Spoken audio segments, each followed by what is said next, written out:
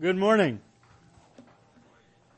Let's turn in God's Word to Psalm 124.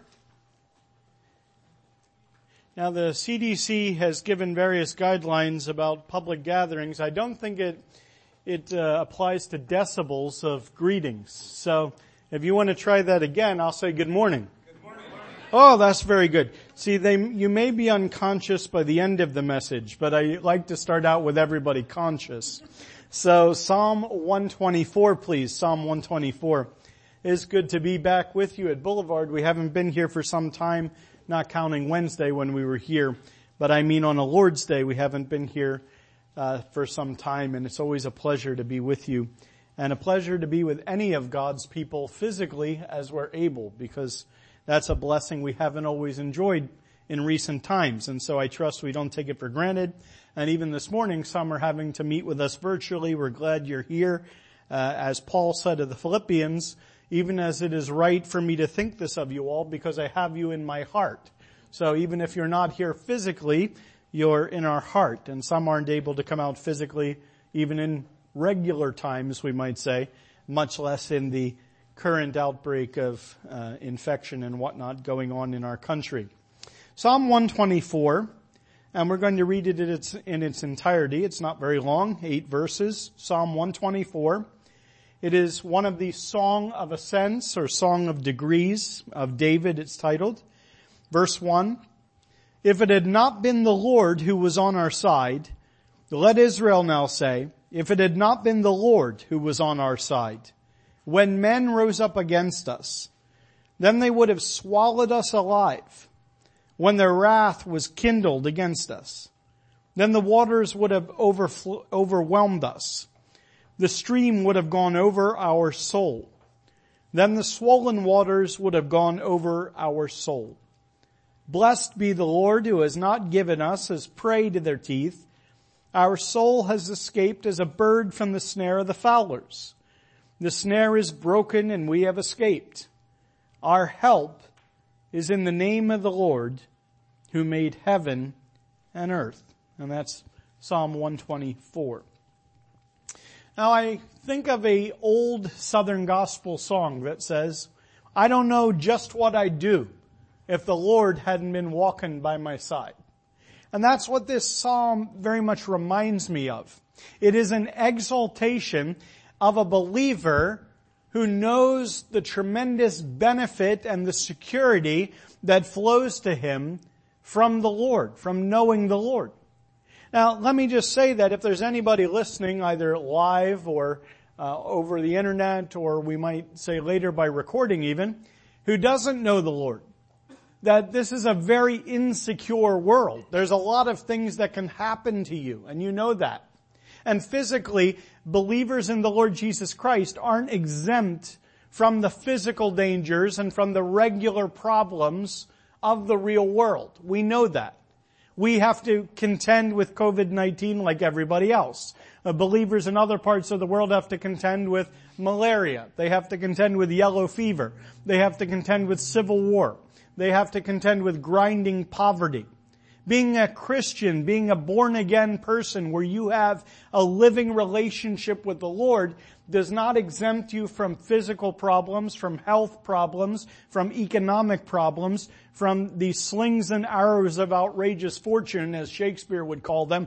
In other words, all the stuff that we go through on planet Earth. It doesn't exempt you from any of those things. In fact, I'll just say that being a believer actually brings you into certain things that other people don't have to go through. That being associated with the Lord Jesus Christ will associate you with persecution in this world. 2 Timothy 3:12 says, yea, and all who will live godly in Christ Jesus shall suffer persecution. So beyond your taxes, your bills, your health, your family issues, school, work, you name it, all the ordinary stuff that everybody goes through, if you're a Christian, you are identified with the Lord Jesus Christ, whom this world has hated, still hates, and ever shall hate, until he comes and forces them to capitulate to his authority, which the Bible tells us in Isaiah 45, and Philippians 2 quotes it, that one day every knee will bow to the Lord Jesus. And every tongue confess that He's Lord to the glory of God the Father. So, we have to understand that's going to change someday. Someday everyone is going to have to know and recognize and publicly affirm whom the Lord Jesus is. But even if they know it, that doesn't mean they love the Lord, or they're subservient to the Lord, or they want to serve the Lord and do His will. They're against the Lord. And the Lord told His disciples in John 15, if they've received my word, then they'll receive yours as well. If they've received me, they'll receive you. But He goes on to tell them in chapter 16 of John that they're going to bring you before councils. They're going to smite you. They're going to whip you. They're going to beat you. In fact, the time's coming, said the Lord Jesus, when he who kills you will think he does God's service. Now, does that sound strange to you? Well, really, it's not been strange in church history. I mean, there have been times, this is really weird, isn't it? When people calling themselves the church have killed believers in Christ in the name of serving God. Isn't that weird? The Spanish Inquisition, great example of that, okay? Where you had believers, for instance, in Valladolid, Spain in the 16th century, who were undergoing a real revival. We just sang, I think it was J. Edwin Orr who wrote that hymn, J. Edwin Orr's great hymn about revival there, and these people were receiving it. They had the Reina Valera Bible that we still, and if you read Spanish, you still read a version of that. It actually predates the King James by about 6 decades, and the King James translators consulted it among other existing translations in Europe at that time. Great piece of scholarship. And like any bit of the Word of God, when it's been translated into the language that the people can understand, the Holy Spirit uses it, and people, when they believe that Word, enter into a relationship with the living God. The Bible calls that being born again or regenerated. They are given new spiritual life. And people started to get saved. Doctors and professors and people in the upper classes mostly, because they were the educated and the literate in that time and place. And because of their faith in the Lord Jesus Christ, people that were calling themselves the church but had ceased to believe what the Bible taught, and so they were not a church, regardless of what they say, because a church is a group of people in a living relationship with the Lord Jesus Christ that follow His Word as their sole authority source. And this church, as it called itself, persecuted those believers and pretty well stamped out that revival. Those believers were taken to a square in Valladolid where I've street preached before, and they were burnt at the stake. Unless they give testimony to the Lord Jesus Christ, they said, stick your tongue out, and they'd stick their tongue out and they'd put an iron ring on their tongue and they'd burn the edge of their tongue so their tongue would swell up and they couldn't take the ring out of their mouth. And they were unable, therefore, to sing, pray, or otherwise testify to the reality of the Lord Jesus Christ as they went to be burnt at the stake for their faith in the Lord Jesus and for their profession of Him. Now, I wish I could tell you that that is passé, that went out like 5 centuries ago. But in the 20th century, missiologists tell us that more people died for the name of the Lord Jesus Christ than in all 19 centuries previous. You could put together all the martyrs from the 1st century. You could start with, the persecutions that we read about in the book of Acts, and you could come all the way up through the 19th century, and in the 20th century alone, more martyrs were killed in that century than all those other 19 centuries combined. And guess what? In the 21st century, it continues unabated. Now that's a problem, isn't it? But if you don't have the Lord Jesus Christ, I want to tell you, life is worse.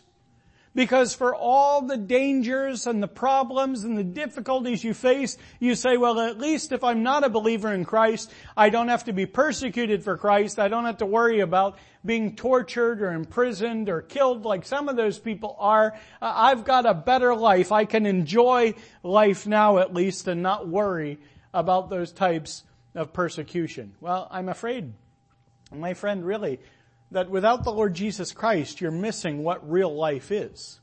See, the Lord Jesus said that He has come that we might have life and have it more abundantly. And he said, this is life eternal, that they may know thee, the only true God, and Jesus Christ, whom thou hast sent. So we're not really living until we know the Lord Jesus. Yes, we're walking around, we're respirating, I trust. Our lungs are inflating with great regularity, and we're taking deep breaths, especially when no one's looking and we can pull the mask down. Taking deep breaths, and our heart is beating and all the synapses are firing, and we have all the marks of physical life, right? But Ephesians 2, speaking to people that had been unbelievers, and you who were dead in trespasses and sins. See, while we're walking around with all the marks of physical and biological life, until we know the Lord, God says, you're dead to me. You don't have a relationship with me. It's not that God doesn't know us. God knows everything about us. He's our creator after all. But the Lord Jesus Christ came that we might know God. No one is able to know the Father, said he, except he to whomsoever the Father reveals himself. The Son's able to reveal the Father is what he explains in Matthew 11. And you say, I've got to go through the Son then, through Jesus Christ, to know who God is. Yes, the Bible says that. Jesus himself said, I am the way, the truth, and the life. No man cometh unto the Father but by me. And here's the wonderful thing.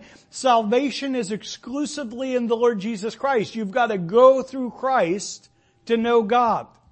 But the wonderful thing is that in the same breath in Matthew 11, where the Lord said, no one who knows the Father except the Son, and he to whomsoever the Son reveals him, in the next breath the Lord Jesus said, come unto me.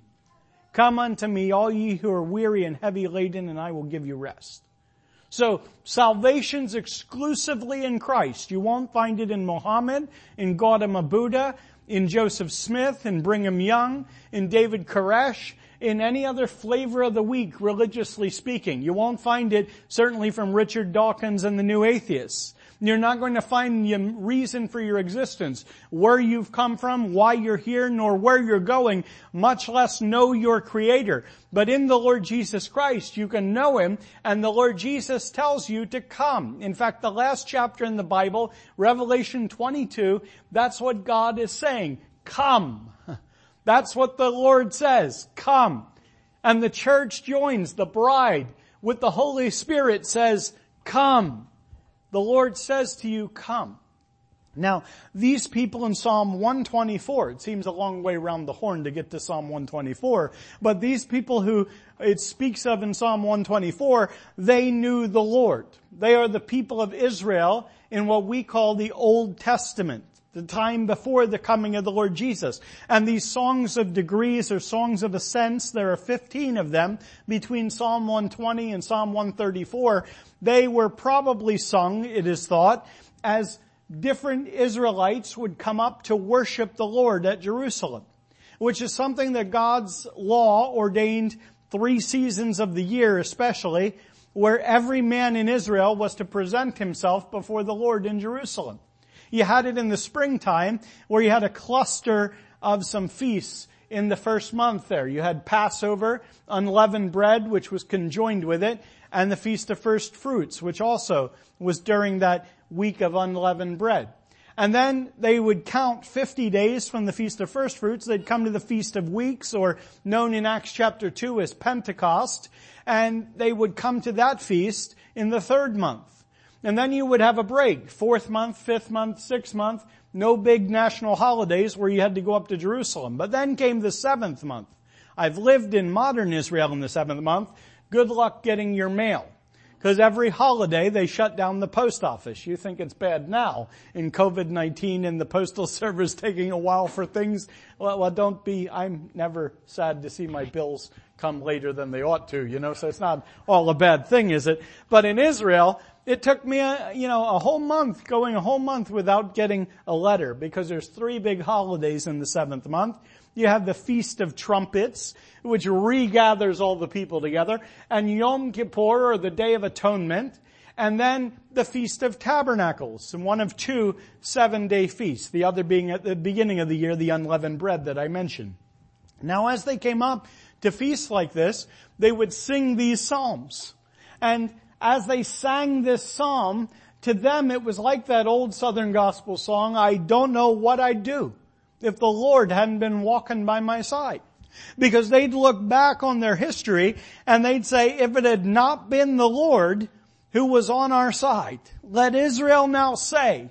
So you can see this is kind of the singing it. You know how, I don't know who you want to think of here, but there are so many singers. You listen to a live recording and they're singing some well-known song and they come to this point and they say, everybody now. And so the audience starts singing along, right?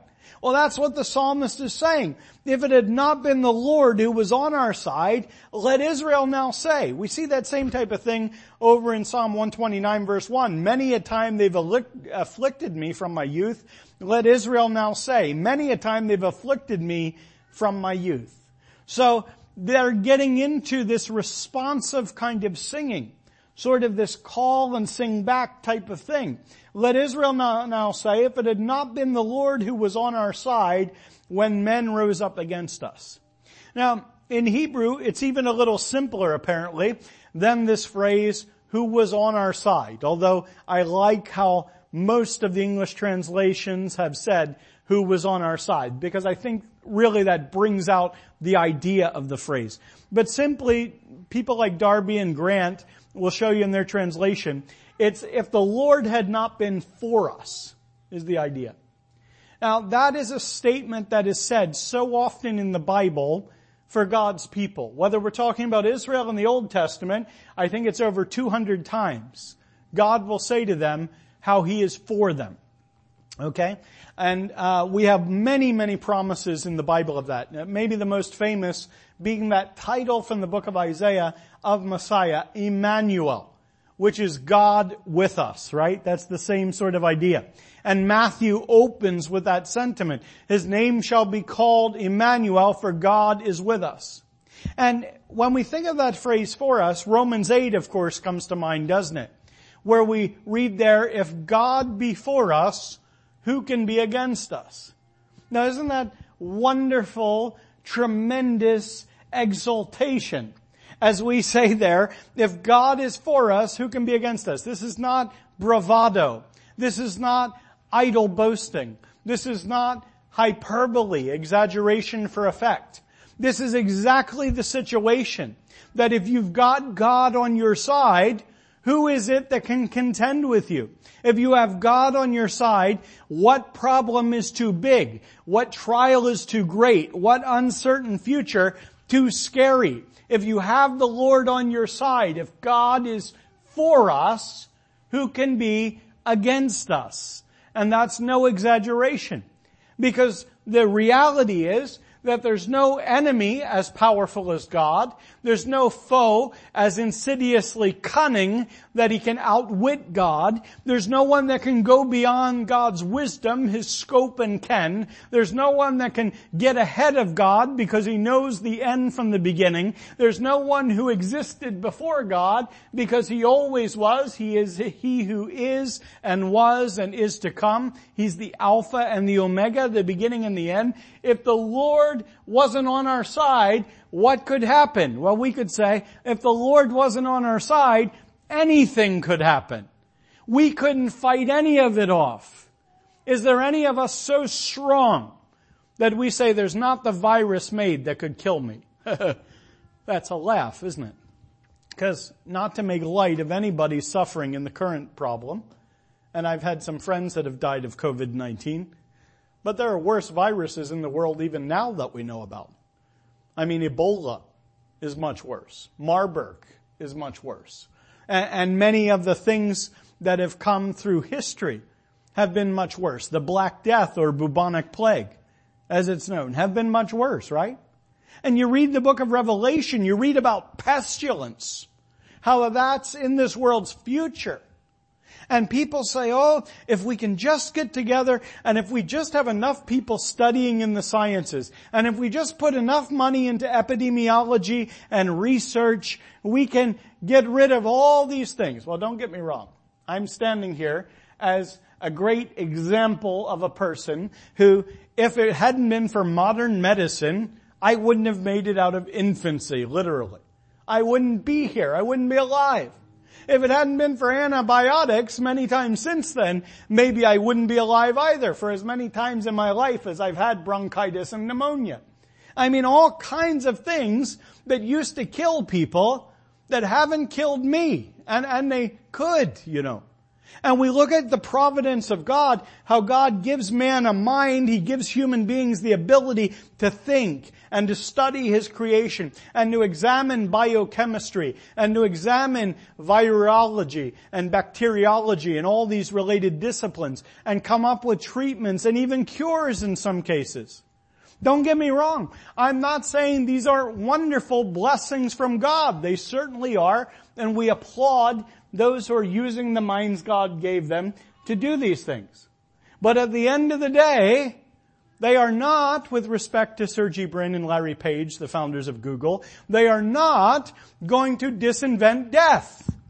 Because they publicly told Time magazine some years ago that they were going to do that. Well, sorry folks. It's not going to happen. I don't care if we develop cyborg bodies like the Terminator, I'll be back. Or if we do it at the cellular level and it's gene therapy or something. Will there be advances? Will there be treatments for certain things? Sure. But you read Revelation and there are just millions of people that are going to be taken out by the diseases that come upon this world. Why? Because disease and death is a result not simply of biochemical processes, but it is here in the world because of sin. Sin is what produces death. That's what everybody doesn't want to deal with, right? They talk all about, we need to go for this chemical treatment, we need to go for this genetic treatment, we need to go to this medical expert, this scientist, this person. Great, fine. But what about the underlying problem? Sin. Sin, when it hath conceived, says James, brings forth death. Now, I'll tell you who can conquer sin and death, because He already has. That is the Lord. That believers are one day going to sing, according to 1 Corinthians 15, O death, where's thy sting? O grave, where's thy victory? And how can we sing with such assurance?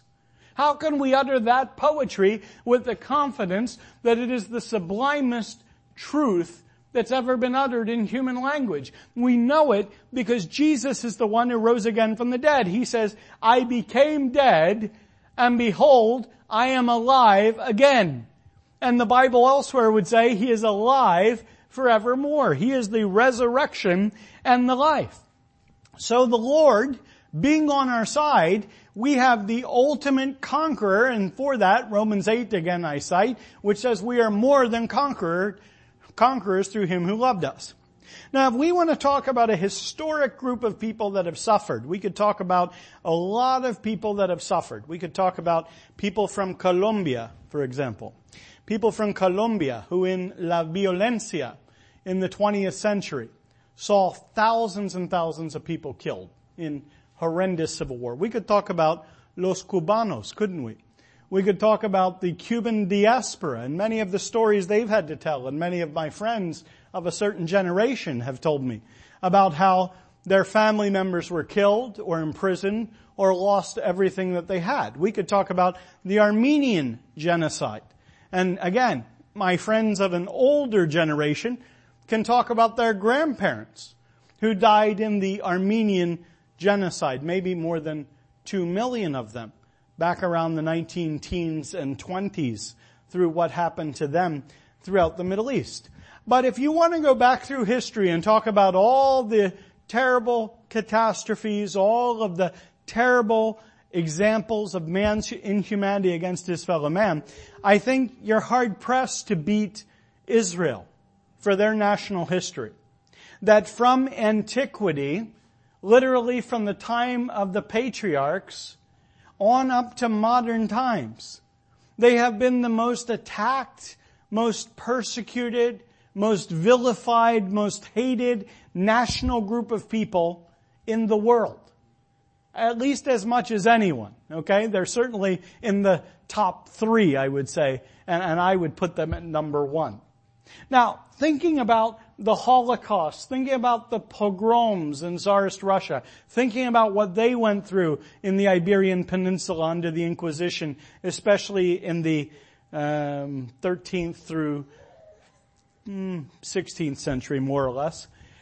When you think about all the things that have happened to them, and you go back to antiquity, and you think about the Egyptian slavery, and you think about the Syrian incursions, and you think about the Assyrian captivity, and the Babylonian captivity, and then the Medo-Persians, and finally the Romans. And we could talk about various destructions of Jerusalem. Some historians, I think, have put it at over 30 times. Jerusalem has been conquered and destroyed through history. And the Lord Jesus, when he was coming out of the temple buildings, you remember, was asked by his disciples, Lord, look at these beautiful buildings and look at this stonework. And the Lord said, I tell you the truth that not one stone is going to be left upon another, which was literally fulfilled within a generation. AD 70, the Romans came and knocked down the temple, and that wasn't the first time. The Jews even have a holiday, Tisha B'Av, the 9th of Av, that they celebrate. I think it's usually around August for us, where they remember all the terrible things that have happened to their nation through history, because a lot of them have fallen on that date. Like, they'll tell us that that's when the Romans knocked down the temple. That's when the Babylonians knocked down the temple. And even David, who the Holy Spirit originally used to write this apparently, he says here, if it had not been the Lord who was on our side, when men rose up against us. Now think of all the evil stratagems and plots of men. People get really excited around election time, right? Have you noticed that? And they say, we've got to take action here because there are these people over here that are plotting to do this or that. And there are those people over there that are plotting to do this or that. And maybe there's even some people in the middle plotting to do this or that. People are rising up trying to do things. And you can see that historically, can't you? You can see groups that are fighting from different parts of society, and men are rising up. Well, there have always been people to rise up against Israel. There was a Pharaoh who knew not Joseph, who made Israel serve with great rigor, who wanted to destroy the men of Israel. So take the baby boys and throw them into our god, the Nile River, one of their main gods at least, and we'll kill them.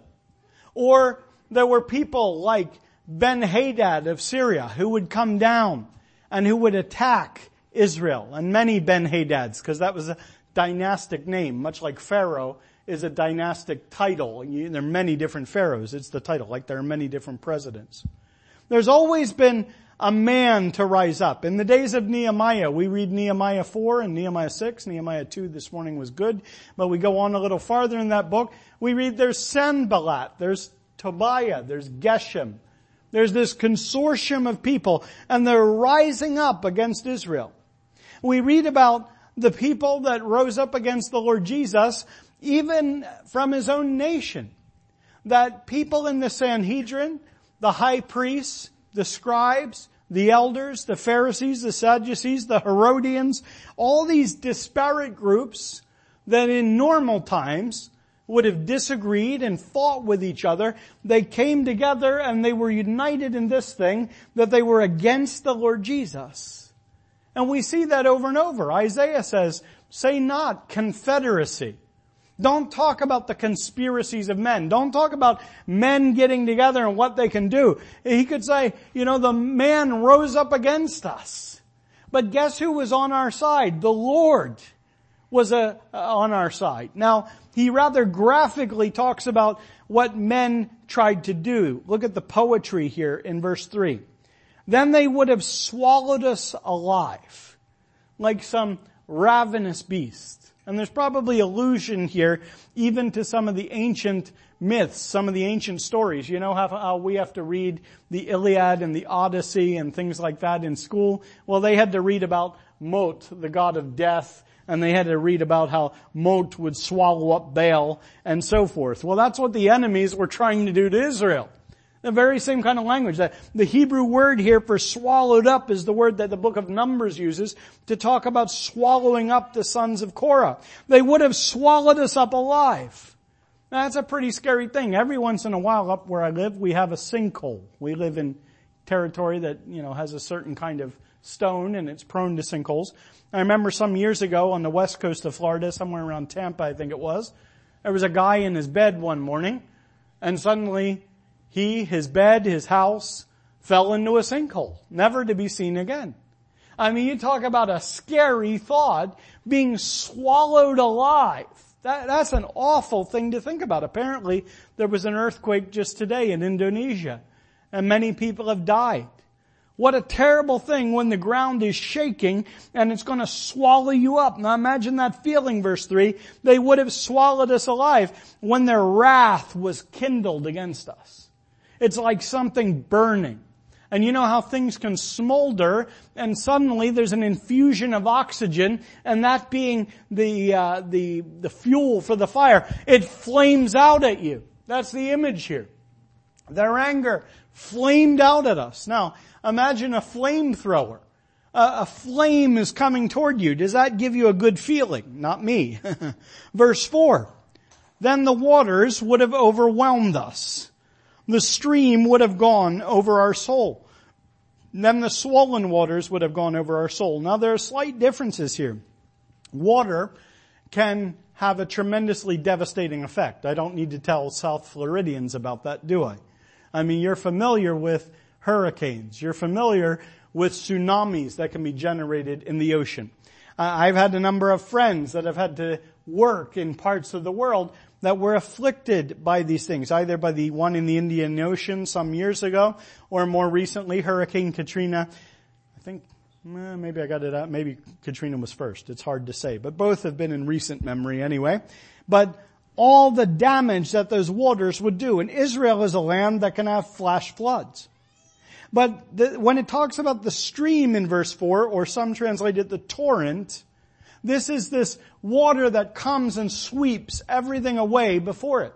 And finally, there's kind of this cumulative idea in verse 5. Then the swollen waters, or the proud waters, the water swelling up, look at my power, would have gone over my soul. But notice it's all hypothetical. It's not what happened, it's what would have happened. They would have swallowed us up alive. The waters would have overwhelmed us. The stream would have gone over us. The swollen waters would have gone over our soul. Do you know for whom this was not hypothetical? The Lord Jesus Christ. We read another psalm, Psalm 69. He says, "Save me, O God, for I sink in deep waters. I sink in the mire where there is no standing. The floods of waters overflow me." Same language in Hebrew. What he wouldn't let happen to Israel happened to him. They would have destroyed them. You see, that's how life is. There are floods that come. The Lord Jesus spoke about it in Matthew 7, didn't he? There are floods that come in this world. And what's going to save you from the flood is where your foundation is. If it's on sand, you know you've not got a prayer. If it's on rock, you know you can stand. Well, we already heard our brother read from 1 Samuel 2 today that we have a rock that is absolutely unique. There's no other rock like our rock. That's what Deuteronomy says. It's the Lord. He says, verse 6, "Blessed be the Lord," or some translate that, "Praise the Lord. Thank the Lord, who has not given us as prey to their teeth." Now, they would have wanted to chew up the people of God and spit them out. They wanted to trap them like a hunter traps a bird. Our soul has escaped as a bird from the snare of the fowlers. The snare is broken and we have escaped. Isn't that a wonderful thought? To be trapped, but then to be escaped. Now think about the traps that were laid against the Lord Jesus. You read in Matthew 26, for example, how the scribes and the Pharisees were plotting to kill the Lord Jesus. And they were laying a trap. They were saying, we need to find somebody to betray him. But not on the feast day, lest there be an uproar among the people. Now, excuse me, knowing your New Testament history, when was the Lord Jesus crucified anyway? Oh, on the feast day, wasn't it? Oh, so how'd that trap work out for them? Oh, it worked just fine, you see. Our man, Judas Iscariot, he was on the inside. You know, the agent provocateur. Sorry, Canadians, for my butchery of French. But anyway, we don't study it down here. It's all Spanish for us. But anyway, he's the inside man. And Judas Iscariot delivered up Jesus to do what? Whatever God had before determined to be done, Peter explains in the book of Acts. You trapped him, did you? Well, by trapping the Lord Jesus Christ. You know what you did? You put an inside man in the prison who had the key to breaking out of that prison, of busting out with all of the inmates, all of the captives, rescued by the death of the Lord Jesus Christ. One of our hymns says, He, death by dying, slew. So he says, our soul has escaped as a bird from the snare of the fowlers. We're associated with what's heavenly, with what can fly now. And our spirits can soar because we come back to the truth we began with in verse 8. Our help is in the name of the Lord who made heaven and earth. Now, what can man do against me? You can go back through Israel's history, ancient and modern, and Israel remains. Why are the Jews still here? Why do they still exist as a people? Because God still has a future for them. Unfortunately, the majority of them on the planet today don't know their Messiah, Jesus Christ, personally. But the day's coming when they'll acknowledge Him as Messiah, when they'll look on Him whom they pierced, when they'll mourn for Him as one mourns for an only son. Zechariah 12 promises it. And what's God doing right now? Well, He's saving Jews and He's saving Gentiles. Anyone who comes to the Lord Jesus and says, you know, just the same thing you've done for Israel, you can do for me individually. You can save me. You can bring me out of the trap I'm in, the trap of sin and guilt and the judgment I deserve, much less all the things that come upon me in life. I can know the Lord and have the Lord walking with me, and my help, my deliverance is in the Lord. Now there's an echo of Psalm 121. I lift up my eyes unto the hills, from whence cometh my help. My help is from the Lord God, maker of heaven and earth. And here that phrase is repeated. Our help is in the name of the Lord, who made heaven and earth. So this morning I'm not looking to the Republicans. I'm not looking to the Democrats. I'm not looking to the governments of any country of this world. I'm not looking to any NGO, one of these organizations trying to develop vaccines and medicines. And I'm not looking to the United Nations to iron out all the problems of the world. I'm looking to the Lord. He is my help. He is the Creator. And I trust He is yours too. And if He's not, well, He could be. All you got to do is ask the Lord for help. Ask Him to help you with your deepest need, the sin and judgment that rests upon you if you don't know Christ. But if you know the Lord, any trouble, any problem, anything you face, you can take it to the Lord and say, Lord, you are my help. You are the maker of heaven and earth. You are my maker, and you can deal with this. Father, we're thankful this morning for such confidence that we can have in our God. And indeed, we don't know what we would do if the Lord hadn't been walking by our side. God is for us, and we're just astounded by that. The covenant-keeping God, the great I am that made exceeding great and precious promises to the patriarchs and then to their descendants, the nation of Israel, and now has extended those things in the church age to the Gentile world in a tremendous way. And yet those Old Testament promises are still in force for Israel, and everything promised to them will one day be completed by thy hand, because our God is for us and no one can be against us. We thank thee for this, and we pray, give thy people confidence this morning in our great God. We ask in the Lord Jesus' name. Amen.